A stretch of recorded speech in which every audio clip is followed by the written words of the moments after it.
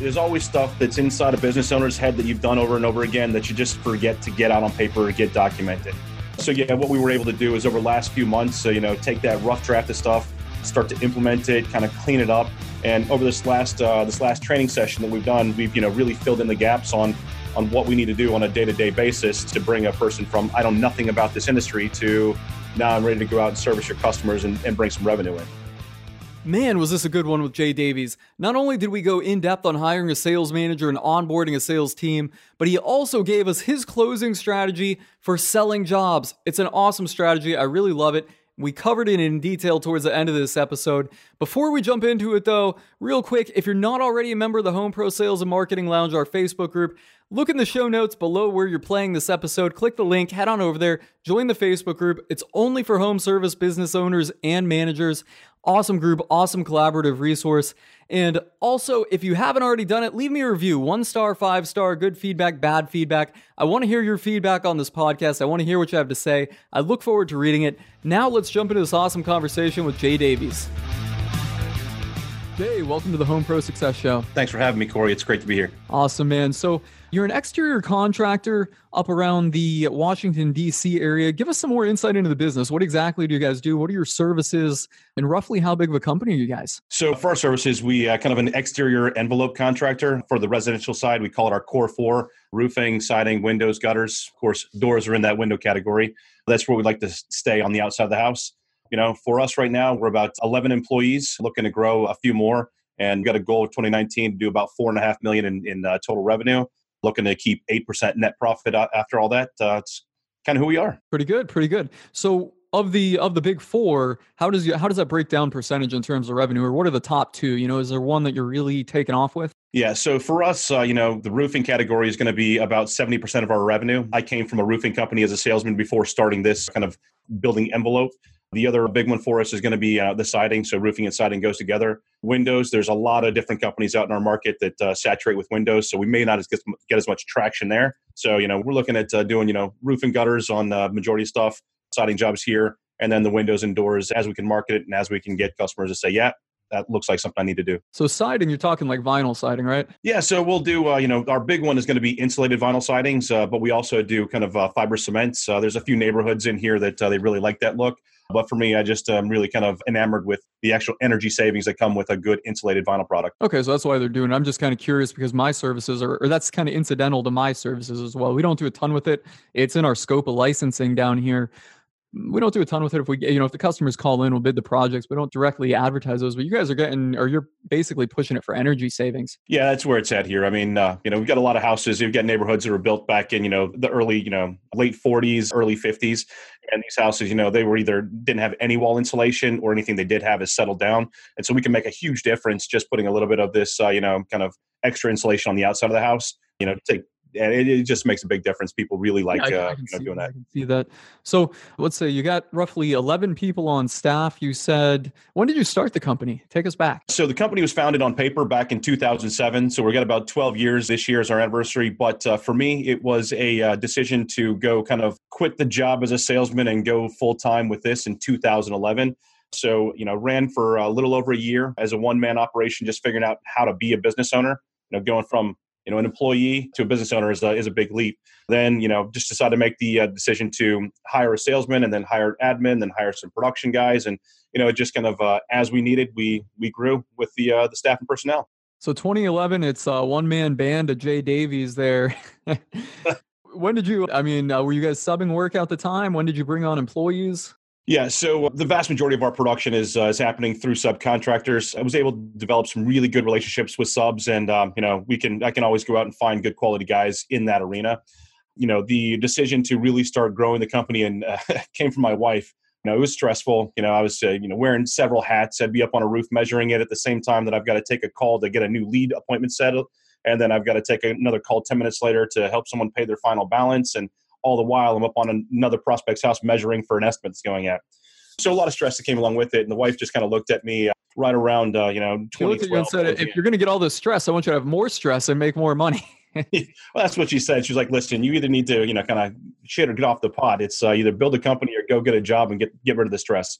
And so, it was time to just really, for me, when it was going, I wanted to make sure that if I made a job offer and I brought someone on board, that the company was going to be stable enough and secure enough that I could take care of them. And I think that was one of the biggest hesitations to really growing is, do I have something that's going to be here for the long term? I knew in my heart it was, but, got to make sure that you convince the entire market here that that's going to be the case too. Yeah, there's a saying from somebody in the group. Somebody in the group dropped the saying, and I can't remember it off the top of my head right now, having a kind of blonde moment. But it was basically like you have to be the company that people want to work for. When you're just starting out, it is really, really difficult to be that company that people want to work for. When you're, well, in my case, we were, slinging pool cages out of our house, So, it's really a tricky pool. Was there any kind of things you did? I mean, at what point did you get an office? I mean, because it sounds like you caught on to the concept, whether you knew it or not, that you had to be a company that people wanted to work for. What did you do to start attracting your first people? Is there anything, any stepping stones you had to cross there? We actually didn't move out of the basement of my house into an office until February of 2016. So we've got, all of 11, 12, 13, 14, and 15 running out of the basement of the house. So I know what you're talking about when you're having employees show up at your house and company meetings and vendors coming over. I thought I was the only one that did this. No, I mean, I had one of my suppliers, one of my supply contacts, we were having a lunch and, I was telling him I needed to hurry up and, get out there and get a business and get professional and do all this stuff. Then he looked at me and he was like, don't be in a hurry to get yourself a headache. Grow naturally. And for me, I had a house that was, big enough I could turn the entire basement basically into the working area and kind of keep that separate from my living area. But there was a time when, having, 7, 8 people, in the basement room with the projector for a company meeting didn't feel quite the way it should have felt. So yeah, I totally agree with that. All right, so you guys have came growing up a long way now. You're the real deal out there. So let's kind of go into it. You got basically 11 people on staff, and you're mostly subbing the work. You want to break down what most of the people are up to these days? I mean, like, do you have a dedicated salesperson, dedicated sales manager? Probably a permitting and maybe engineering person, or somebody at least that coordinates the two of those? Yeah. So for us right now, we got, an admin that's running up front, basically kind of the gatekeeper, taking care of HR and payroll and things of that nature. Then in the production department, I've got, a production manager who's kind of overseeing everything. Also, he's doing federal and commercial, contract acquisition. Then I've got a production, schedule coordinator, just making sure that all the details from, material orders being delivered on time and suppliers doing what they've got to do and notifying customers. He's kind of in charge of that aspect. Then we've got a couple guys that do running and some warranty work. And then when we get into sales, it's a production or a sales manager, 4 full-time sales staff, and we're looking to grow that to 6 this year. We just hired our sales manager. I was the guy. Hired this guy back in November, early December, and we've really spent the last few months developing a full onboarding plan to make sure that we are able to hire a new salesperson and bring them up to speed as quick as possible so we can get them out in the field taking care of customers, making money. Right on, right on. That's what it's all about there. We'll come back to the sales manager in a moment. I want to talk about that because you just brought that on. So you've got the experience of onboarding a new sales manager, and having a manager of any expertise or anything really is difficult to do. But you just want to go back to your operations. You said you have a couple punch list guys. Is that what I'm hearing? Basically? Yes. Yeah. So a couple of my guys that their main task is to make sure that when we have a service or a warranty call that comes in, we can get out there right away. Even if the subcontractor did the work, we're going to get our guy with eyes on to find out, number one, is it our issue that we need to take care of? And number two, if it is our issue, let's get it done as fast as possible. Because, as well as I do, an angry customer is going to go out online and they're going to shout to the world how terrible everything is. And it's going to cost you money and potential future revenue. And, obviously I just want to be a good guy and do the right thing by my customers. So we do, 2 birds with 1 stone. I feel good when I'm done at the end of the day. And, we've got that great reputation that stays online, which everyone on my team wins because of it. Yeah, I agree with you, on that you kind of really need that punch list crew. I know a lot of people out there subcontract and then they try to make the subcontractors go back. The subcontractor doesn't want to go back for whatever the issue is. The best thing you can do for your business and your customers is just have your own punch list guy or warranty and service guys in-house, and eat the little bit of cost that you're going to get from sending them out there on the subcontractors. I'd guess that you're probably in the same boat on that. Yeah, we are, but I've got great relationships with my subs. And so I know I want them out producing new work. I want them out kind of, handling the big stuff.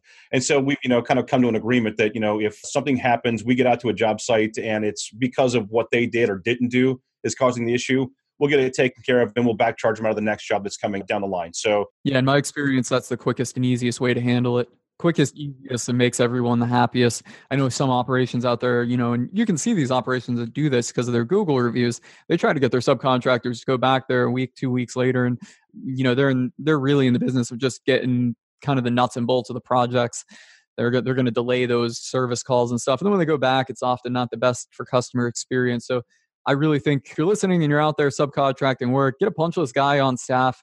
Handle your complaints, your callbacks, your little warranty issues. Your sub didn't sweep up my backyard, or not my backyard, but my patio. They didn't pull all the tape off the ceiling when they repainted. All that little stuff, man. Get someone in house. Have that stuff done real quick, wrapped up, and based on your agreements and relationships with the subs, back charge them if applicable. Yeah, absolutely. And then if you've got any wherewithal, just teach that service tech to sell, and you can send him out on small service and repair jobs. And when he's not out there cleaning up trash, he's making new revenue for you. So it's a win-win situation. Yeah, all the way opportunity around. for cross sell. We'll come back to that. Let's jump over to the sales manager.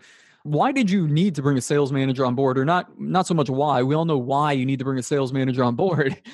But at what point did you say this is the time for bringing a sales manager on board? Okay, so this most recent iteration isn't the first attempt at doing this. The first sales manager I hired and brought on board was back in 2016.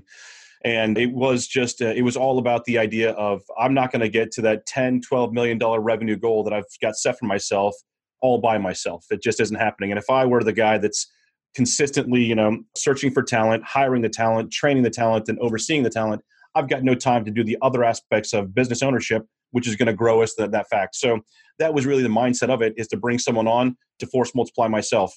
Now I've been through for two different guys before the current one.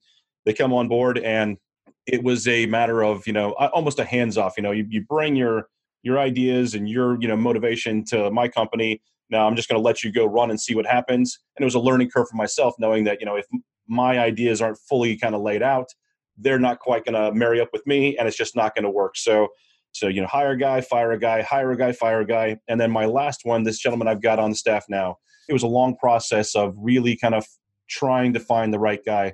And I recruited this guy from 2 hours outside of our market. We had him and his wife come up, meet with my wife, myself, my vice president of operations, had a good dinner, some drinks, and really discussed, is this the right opportunity? And, are you willing to relocate from 2 hours away to come here and help me grow this idea? So what was the difference? Because you've kind of gone down this road twice before, ran into a dead end. What did you do differently this time that's, making it work out? Yeah. So for me, it was obviously a learning, from my past mistakes and understanding what I needed to have in place, and then really setting expectations from the get-go, and, just following up and making sure that, listen, here's my expectations. Here's how I see it going out. How do you marry up with that? And do I believe you when you say you can do it? And are you willing to take a chance and then put some skin in the game to come on board here?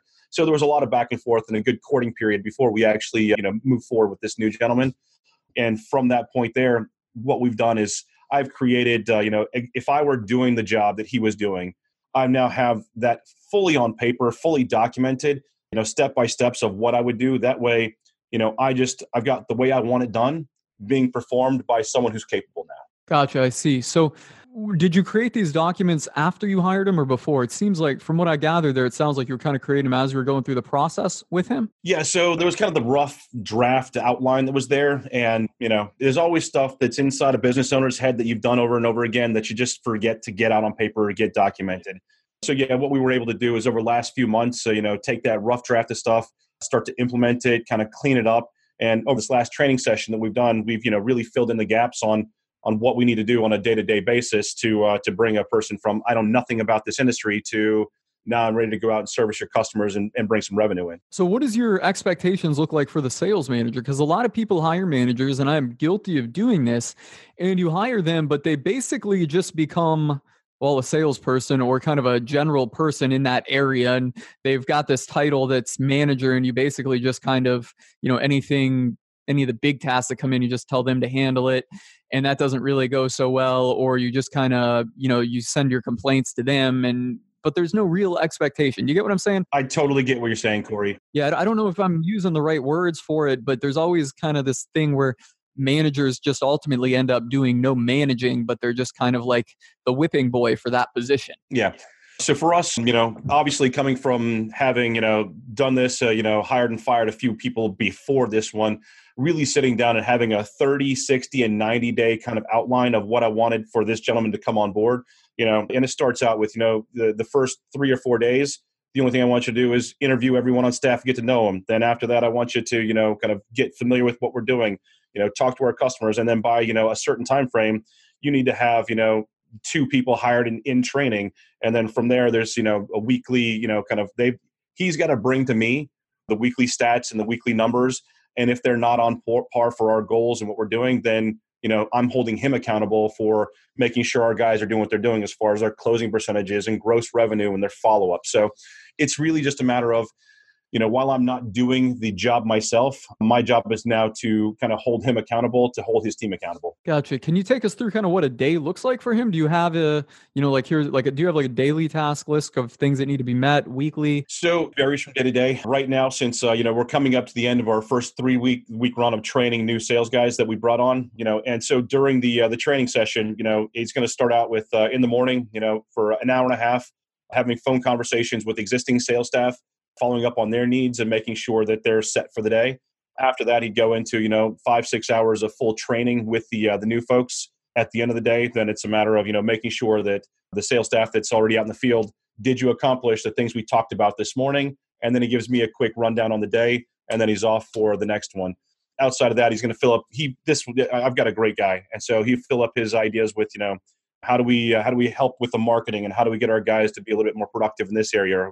And, he's just really an idea person, and it's more than just ideas with no action.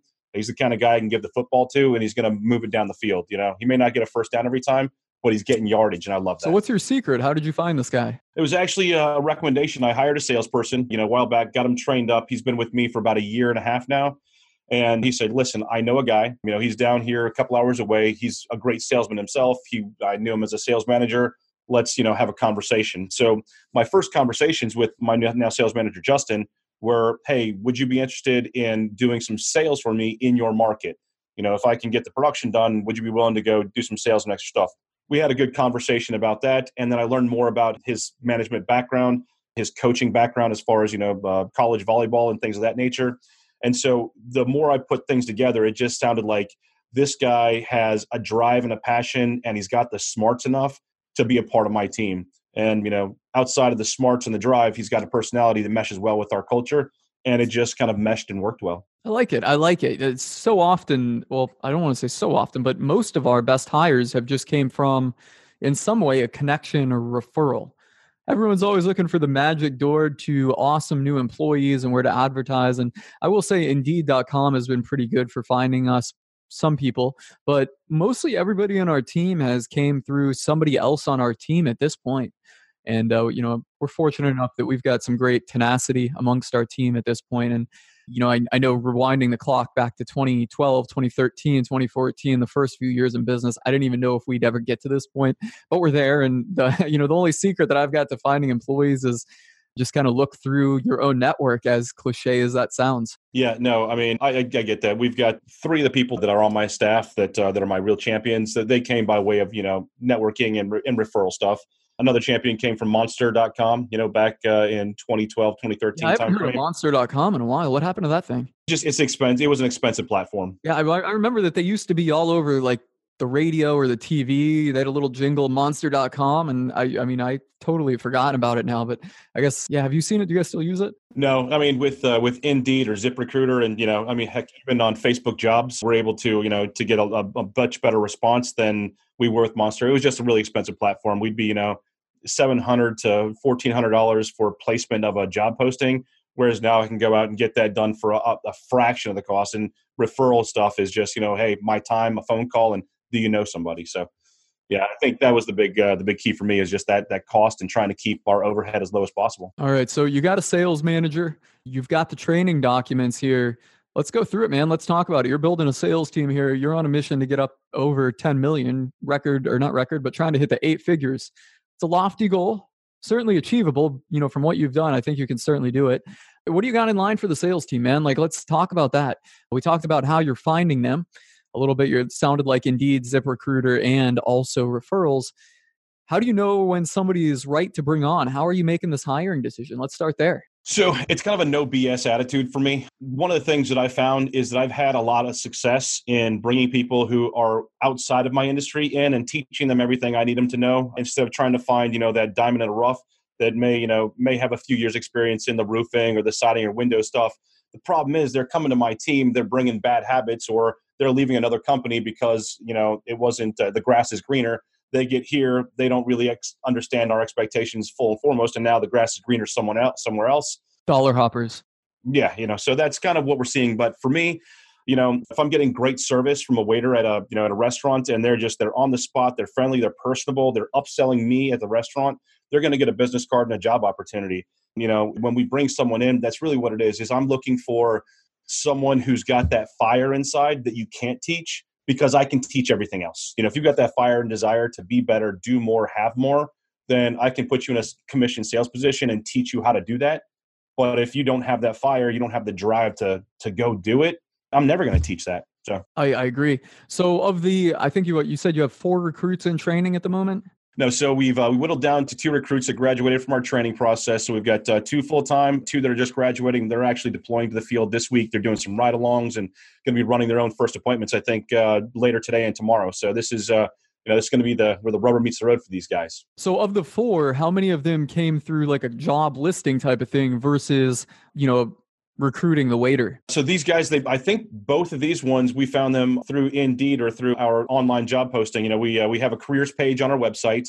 We'll go ahead and tell our webmaster to, here's the job posting we want to list on there. And we'll take that link and share it everywhere, whether it's LinkedIn or Facebook or, just wherever we can.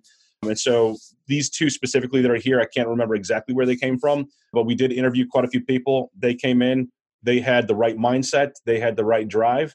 One of them's a 20-year-old guy, can't even drink yet, but his stuff to me is, listen, I want to have more than my friends have. I don't want to be a scrub like they are.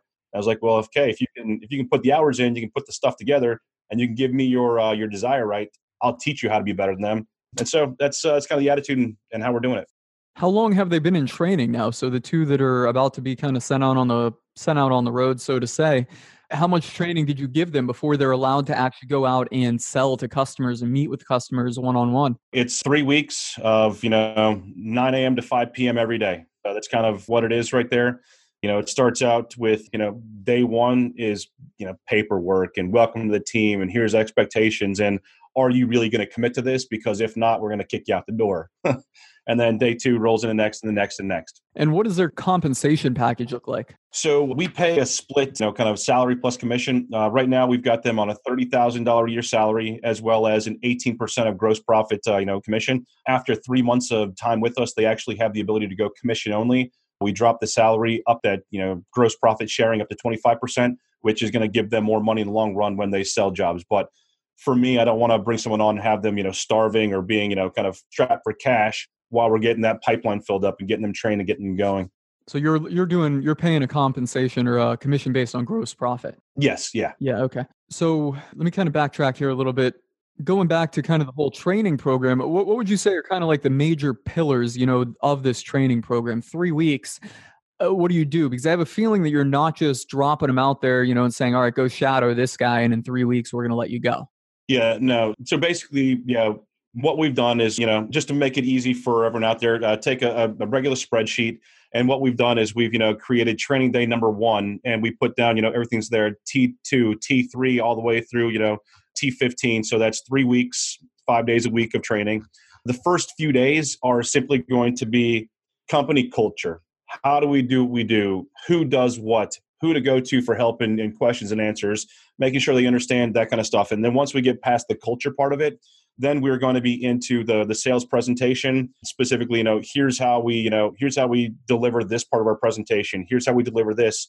And then we'll get into creating our estimates. And here's how, we go into our CRM and do our CRM. So it is very methodical, and it's laid out to allow someone that's, never jumped onto our CRM to be able to, at the end of this, at the end of week 2, to go in and take, like, say, an Eagle View report or, an E360 report, and be able to kind of plug it in so they can generate a price within 15, 20 minutes of being on a customer's, property. And then they can focus on the presentation and on the sale and on closing it.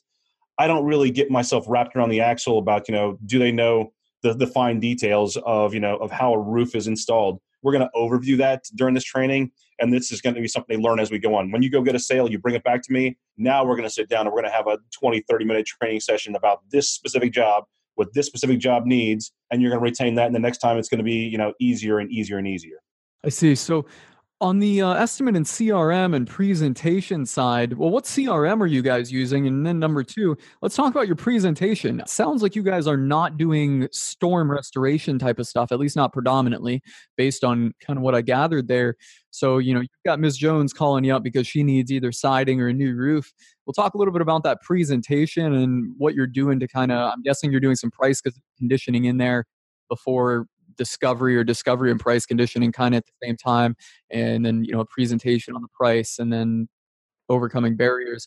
But what CRM and estimating system are you using, and then tell us some more about your presentation there. Yeah, so for us, back in 2014, we went from kind of just doing Excel spreadsheets and Word documents for our estimating and contracts, and we shifted over to AccuLinks as our CRM. For a company like ours, it really does everything that we need to. It allow us to, track every lead that comes in, kind of as it moves through the process from a lead to a prospect to a sale to being closed to being invoiced to being, done. It allows us to track all that, communication back and forth, e-signature of documentation, and the reporting feature. As long as we're putting in the proper data, gives me the ability to go in and just kind of manipulate it and see my business in a ton of different ways and make great decisions. So AccuLinks for me has been a big, big help. I've looked at a couple like Improve It 360 or some other ones that are out there. But for us, if the wheel's not broken, don't fix it. It sounds like a pretty robust system. What are you roughly spending a month on that? So for us, it's about $100 per month per user. That's where it starts at. And then we get a discount as it goes in. As we get past 4 users, it's, $90 a user. Then after that, it's $89. So for us, we're spending about $1,200 a month for this stuff. But in the grand scheme of things, it's an investment in our ability to grow. I could not function and run this business the same way on, free or cheap software. The way the software is, designed and helped me grow my business is one of the reasons why I can afford to use the software. Yeah, you do have to have the right software behind any business. And I know there's some out there. There's Jobber, Kickserve. That's the one I use. What else is out there? There's Jobber, Kickserve, Housecall Pro, ServiceMate. Those are all kind of general, and they all kind of top out around $300 a month for unlimited users. But what you're telling me here, and I just kind of pulled up the AccuLink website, is it seems like this is very roofer and kind of exterior contractor specific and has a lot more functionality that these kind of, I guess, off-the-shelf types of CRMs don't have. And I can certainly see how that's worth paying for. Yeah, absolutely. When I was looking at making the change from, kind of our in-house style to, a system, I was looking at subscription services. I was looking at, CRM, purchase, all outright kind of deals. And, there's lots of stuff out there. And there's a lot of ones that are really designed for, for service call type business or something that's more designed for HVAC or lawn service businesses. And then this AccuLinks, for me, it just seemed like it was built by roofers for roofers. And so, it just made sense. And, they've had some changes, some developments, upgrades over the last few years, and it just keeps getting better for us. So, yeah, I really couldn't be happier. That's awesome. I'm going to have to check it out. Yeah, it's not, for everyone, but, if you're in the exterior roofing, siding, window business, AccuLinks might be a good option for you. And it starts out, for a few users, not too expensive, and it gives you the ability to grow and integrate, with, like I said, e-sign docs and, integrate your QuickBooks so you don't have double data entry, and you can import your measurements from, EagleView or from a few different things. So in my opinion, it's good stuff. Yeah, good stuff. Good stuff on that. So let's go into your actual sales presentation here, because most contractors don't have a presentation, and I say it's vital to have one. You're obviously going to share that same opinion with me. Let's talk about what you do. Because so many people just go out there and say, all right, Ms. Jones, what do you need done? Okay, blah, blah, blah, blah, blah, scratch it on out, maybe put it into some kind of formal system and send it out. But there's no structured approach to that sales presentation. Let's hear what you got up your sleeve. So we kind of run a structured 10-step sales program. And, it's something that I learned as I was coming up. When I first got in this business back in 2004, that's when I entered, as a roofing salesman. I didn't know anything about sales other than, what I'd read from like Tom Hopkins or Tony Robbins or Sandler, some of these guys that are out there. And so it took me, my own development of how am I going to communicate my message to my customers so I can close half of my, my prospects when I'm going out there. I don't want to go run 10 leads, close 2 sales, and then the rest of my time is wasted. I want to be, successful more often than not. So I was able to develop, the good warm up. For us, the warm up is simply getting to the customer, talking with them, and having that last as long as it needs to, so they stop seeing me as a salesperson and they see me as a person. And that's really what the warm up is. Do you do anything before you even show up on site to warm them up? Yeah. So part of our system, if they call in, we're going to have, we have a templated email that goes out to confirm the appointment. We do we have to a 24-hour call to make sure that they understand we're coming and what's going on. And then for me as a salesman, or I teach my guys, get to the neighborhood 15 minutes early, take a look and see, is there swing sets in the yard? Is there playgrounds around? Is it a family neighborhood or an older neighborhood? Is there a church there? So that you can, when you're speaking with these folks at the warm up, you are more in tune with their neighborhood and not just, kind of coming in with out of the can, hey, I like your fishing boat stuff. So Yeah. So yes, a little bit of proper, investigation beforehand will, 10, 15 minutes of investigation will make you sound like an expert about their neighborhood. And then it'll just kind of give you another way to really bond with them and communicate with them. Awesome. So going on beyond that warm up, what comes up next? So after that, then we do a kind of, we transition into a pre-inspection kind of questionnaire. We'll go through, 15, 20 questions kind of in a conversation format that really talks about the job. What made you decide to give us a call today? How long is your problem going on? Under the needs analysis, basically. And then we'll actually get out and do an inspection. And this is the part that is really important, is we're going to go out there. We're going to take pictures. We're going to take videos. We're going to do a lot of stuff as much as we can. So when we come back in from that inspection and we've measured and inspected and got our price together, when we sit back down with them, it's a lot of folks are like, I just don't feel comfortable as a salesman, saying, hey, let's sit down. I've got this presentation to show you. But in our situation, when we have a great, kind of inspection video or a bunch of pictures to sit down, we look at the computer screen, we can go through the video I took on their house, showing them what's going on. We can squeam through some pictures. And then when we're done with the inspection, they recognize they have a problem. They take ownership of it. Now they're interested and it's not awkward. I can simply change screens and now my presentation is on the screen. There's no like, hey, go sit down. I'm going to sell you something. It's let me talk to you about what I found on your house. Now you know what's going on in your house. Let's talk about how to solve it. And that's our transition in the presentation. Takes all the awkwardness right out of it. I like it. And you're doing that. Are you doing that in the same sit down with the inspection and then, presenting the issues right after the inspection? Or are you coming back a few days later to meet with the customer after the inspection? So when we meet with their house, we're the most important thing they have to take care of at that moment in time. If we try to come back, they're going to have something else more important that needs to be taken care of. So I want to go ahead and make my closing attempt on the first run. And whether I walk with a contract or not, what I've done is I've set the bar high enough to where anybody who comes behind me, they better have their friggin' jumping shoes on, or they're not going to get over that bar. And these customers are going to call me back and say, you know what, you impressed us so much, let's get this going. So, our actual presentation after the inspection, kind of analysis with them is broken into three parts. We have, the company story. And you talked earlier about, about folks that are out there doing the insurance restoration. We do, 100, 150, re-roofs because of insurance every year here, or we did last year anyway. And so that does make a big portion of our business, but we're still going to give a company story presentation every single time. This is going to be, the culture of who we are. What's my support staff look like? What kind of, stuff do we do around the community? What makes us industry experts, that kind of stuff. So I want to make sure that these folks know us as a company, and whether we're going to do a retail presentation because they're paying for it out of pocket, or we're going to switch gears and talk about the insurance portion of it. It always starts with the inspection, followed by the company story. Right on. I like it. So you got me at the table. I've seen the inspection. I know there's a problem. What's your go-to closing line? Maybe not closing line, but closing kind of verbiage or, around the line. Gotcha. So, we've done the inspection. We sat down. We've done a company presentation. I've went ahead and gone through the product demo with you of whatever is going to be that solution. And then what we're going to do is I've got a pre-close and then I've got my closing question. So my pre-close is simply going to be, other than price or payment, is there any reason why you wouldn't decide to do business with me and my company? And at that point, what I'm fishing for is anything other than price, payment, or time. If it's price, payment, or time, I can deal with those and I can work with the customer to solve those issues. But I want to know if I haven't covered something is, do they want to get other estimates? Well, they haven't seen my price yet.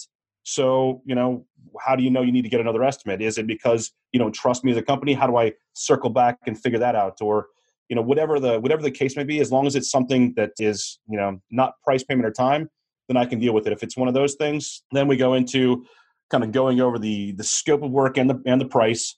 And from there, I'm going to make a commitment statement to them saying, listen, this is right before I show them the price number. It's like, listen, I'm going to do everything in my power to make sure that we don't allow, the money or the payment or whatever you got going on in your life to get in the way of you getting this done. And so by me making that commitment statement, looking them dead in the eye, and I've been helpful from the time I showed up until this time right here. What it allows me to do is once I do give them that price and I get that sticker shock of what's going on there, I can now work with them to reduce it with, a cash discount or, some referral discounts or trying to figure out some different type of payments because I promised them I'm going to help them. And now I don't feel like a sleazy guy who's just trying to weasel in and get it done. Wheel and deal. Sitting there. I'm fulfilling my commitment, my promise I made to him just before I gave him the number. So it's kind of like this. You go out to a customer's house, right? And there's something that may happen on the job, and you don't tell them about it and it does happen. Now they're angry with you because it happened, right? But if you go out there and you say, hey, Mr. and Mrs. Jones, you may have some nail pops on your house when we're doing your siding because I can't happen. And when that nail pop does happen, they're not mad at you because you told them, right? Absolutely. And it's the same thing with this commitment statement. If you go out there and you tell them, listen, I'm going to do everything in my power to help you, get this done. And we're not going to let price or payment or time stand in the way of doing that. Now they don't feel like you're being pushy. They feel like you're simply, because you told them you were going to help them, you're simply helping them. It's all about getting in their mind and making them think the right way. That works. I like it, man. Same principle there as, what you said about, pointing out the nails that are going to pop before you actually get to that issue, before the issue comes up. Same principles at play there. All right. So just kind of going a little bit further in the sales process, there's a couple things I want to touch on here as we before we wind this thing down. Number one, are the salespeople doing any permitting or managing of the projects? Or are you doing a very firm handoff to project management, so to say, at the end of this? Yeah. So our salespeople, they are required to hand in a detailed labor order, a detailed material order, a detailed, kind of profit analysis. But once they hand that off and it's clean, now I've got production, which handles, ordering materials, grabbing permits, scheduling the job. So at this point, our sales staff is simply going to be the liaison. They're the face with the customer. If the customer has an issue, they call in, and then that gets passed to production. But normally, our production does such a good job of, introducing themselves and taking the ball at that point that our salesmen can really focus on, on servicing the next, prospect and getting the next bit of revenue. As a salesman myself, I tend to baby my customers. I'll do whatever I can for them, but that's just me as a salesman back in the past. Now with what I've got here, I want to create my own vision through the entire company culture. So everyone understands that once they take the ball, it's their job to get it to the next, goalpost or the next marker. So, yeah. Do you ever run into issues with any of the customers saying, well, John told me this, sales guy told me this? Do you ever run into that? Those documents that you have, the handover documents, are incredibly crucial when you're, operating in this kind of fashion. At my company, we keep it from the salesperson basically handles it all the way through permitting and engineering. But there's certainly nothing wrong. If anything, maybe it's better doing what you're doing if you've got everything handled well and you've got those the handover documents or operational documents, down pat, which it sounds like you do. Do you guys run into those issues, and how do you combat that? So, you're never going to get out of it in the trades and anything that we do. Customers always going to have a perception of, something that they thought was mentioned, or maybe a salesman did say they were going to do something, and the challenge we're having right now is as we send our production staff to go do a final inspection, final walk around with the customer, if it's not the salesman they were talking to, they may feel like they can pull a fast one saying, oh God, I was talking with, Johnny and Johnny said they would do this. And then the production, inspectors, they're going, oh, well, what do I do? Do I say, oh, no, you're full of BS? Or it's a tricky place to be in. Yeah. So the way we're actually going to combat that is we're going to redo our documents. And just like if, you go on to to use a service or an online program, you have to read the end user license agreement, and then you have to click I agree. For us, we're going to go in and basically, we have a line item that says, make sure everything you want is in writing. No verbal agreements will be honored. And they have to click and initial that. And then a few of our additional terms and conditions, they have to, be able to click, yes, I read it. Yes, I agree to it. So instead of just having a customer, go in and, sign on the bottom line underneath the money line, we've got some other areas that are going to say, listen, you had every opportunity to read this. This is our policy, and this is what's going on. So it's going to help me kind of come back and have the moral high ground to say, listen, it wasn't on here. It should have been. And if it's egregious, if it's something where I feel the customer is going to, again, go do that online ranting and raving, I may invest in getting it taken care of and just make the customer happy. But most of the time, when a customer completely understands that, yeah, all right, yeah, I'm just trying to pull a fast one, they'll back off when we've got the proper documentation. So again, we're never getting rid of it. It's always going to happen. We just have to try to find ways to combat it. Yeah, you just have to combat it, budget a little bit for it, to kind of factor that stuff into your budget and pay it out of pocket just to kind of make the customers happy and earn those 5-star reviews. One of those things, just kind of have to adapt to it in the industry. Now, you've got your four main services there: roofing, windows and doors, gutters, and siding. Are you doing any cross-selling? Somebody comes in and buys a roof. Hey, 6 months later, we're going to sell them. I'm guessing you're selling gutters with the roofs. That would seem logical. But they got the roof and the gutters now. 6 months later, we're going to start marketing to them for vinyl siding, or I'm sorry, I forget what the other type of siding you was. I know exactly what you're talking about there, Corey. And while we do have kind of ongoing touch points with our customer base by way of email or text, on kind of an automatic run, we haven't actually broken that out yet. And so as we're growing our sales team, if I don't have the phones ringing, leads coming in to set them on, they're either going to be calling back our previous customers to do the did you knows. Did you know we also do this, and make sure we're touching base on those, as well as getting out doing some direct marketing themselves. So as of right now, it isn't something we have been doing on a regular basis, but it is part of my next phase of growth and my next plan to capitalize on what we have. There's nothing easier than selling a customer who's already happy with the work you've done once. It's just got to be at the right time when they're ready to look at that other offering. And so, we're gonna start capitalizing on that. I agree there. And I'll just kind of add this from my own experience. I know what you're talking about. It's incredibly difficult to actually start segmenting people out from your customer list and sending those specific kind of targeted ads like, hey, this is going out to everybody that got a roof in the last 3 to 4 months, and we're going to send them this. It can get tedious really breaking that all out. It's really difficult to do because every project is so unique. None of these CRMs, I don't think Acculinks does either, because I've certainly looked for all the ones that do integrate well with the mail programs. It's a tricky thing to do there, but it's certainly valuable for growth. What does your post-project completion kind of touch points look like? Are you guys sending out weekly emails, daily emails? You mentioned text messages. Tell me some more stuff about that, because we don't do any text messaging, at least in my company. And that's something that I've had on my horizon, but there's so much other stuff that needs to be addressed before I actually get to the text messaging. Talk to us about that. Yeah. So, there's quite a few different services that you have, whether it's MailChimp or, a few different ones. The service we use is called Signpost. And so Signpost, it's a really great service, allows us to, to do both the email and the text marketing that's out there. For the email stuff, we're going to have a newsletter blast that goes out to our subscribed, members once a month. We're not crowding their inbox. And then we may have, a midpoint, kind of blast that goes out if we're running a seasonal special, or we have, a weather event that comes up that we want to kind of touch base on. As far as the text messaging is really going to be on, special discounts or coupons or things of that nature. Hey, get an extra 5% off a window project, click here. And, it's a couple of lines of text with a little click link, and it allows them to get some stuff. So it's really just followed by the action statement. For our customer base to make sure that we stay on top of them, we're going to be, once the job is done, it's paid in full. At 6 months and at 12 months, they're going to be getting a kind of a referral and, kind of a reminder saying, hey, if you haven't yet given us a positive review on Google or Facebook or, or Yelp or something, please do so. And also, hey, think about that neighbor, friend, or coworker that needs something.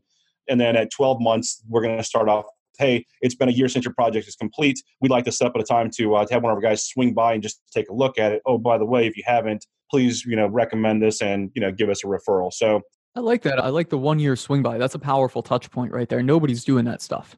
No, it takes obviously time, money, and effort. But when you have your service tech that's going out to do your warranty calls, this guy can also be the one that goes out and catch a problem before it's shown, or just knock on the door and either say, hey, since last time you guys were out here, my windows have gone crazy. I just haven't had time to get for it.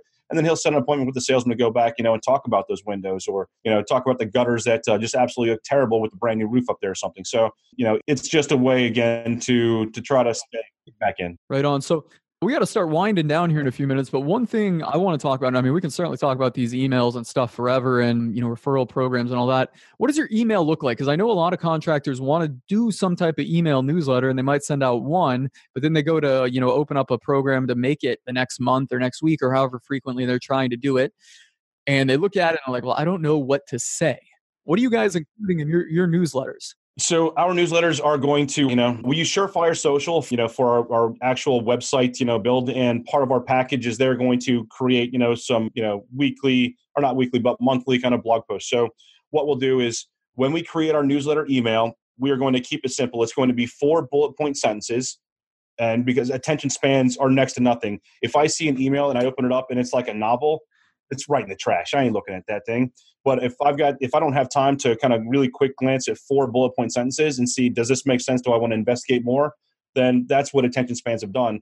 And then we're going to have a link to an article that, that we're referencing out there. So that's really what the newsletter is. Logo, catchy image for the season or for the what it is, it's just a stock image or, a picture of a house or picture of someone on the team, 4 sentences, and then a link to the actual, kind of big text thing.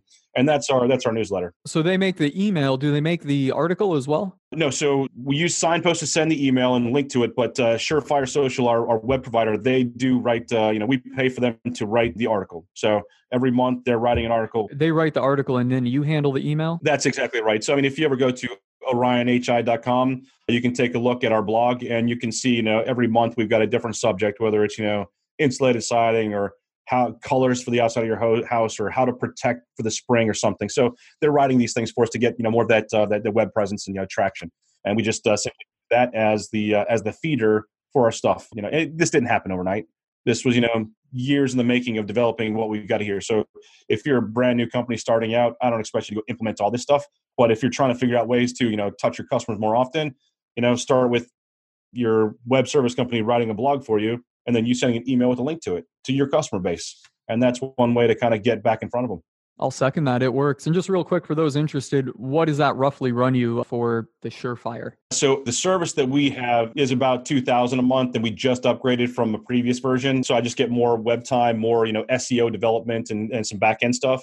But really, you should be looking, if you can get a web service right around $700 to $800 a month, that should be able to kind of maintain your site, do some minimum SEO work, and then do a little bit of blog writing for you. It shouldn't be that difficult. And there's lots of, different, articles out there. All right, Jay. Well, it's time for us to wrap this stuff up. Why don't you tell our listeners out there how they can reach out to you if they want to get in touch with you, have any questions for you? Absolutely. If you want to reach us, it's just a real simple info at orionhi.com. If you want to check out our website, again, same thing, www.orion, like the constellation, hi.com. Always available. You send me a message. I'll read it. I'll respond to it. If you've got some legitimate questions about how to make your business better, I'm a rising tide lifts all boats kind of guy. There's nothing I'm going to keep as a secret. I'm not going to try to do you dirty. If you've got a legitimate question, I want to see you succeed. Right on, man. So thanks for sharing that stuff. Thanks for joining me on the show today, Jay. Glad to be here, and thank you for the time, Corey. You've reached the end of another episode of the Home Pro Success Podcast. Connect with us and join our collaborative Facebook group at homeprosuccess.com.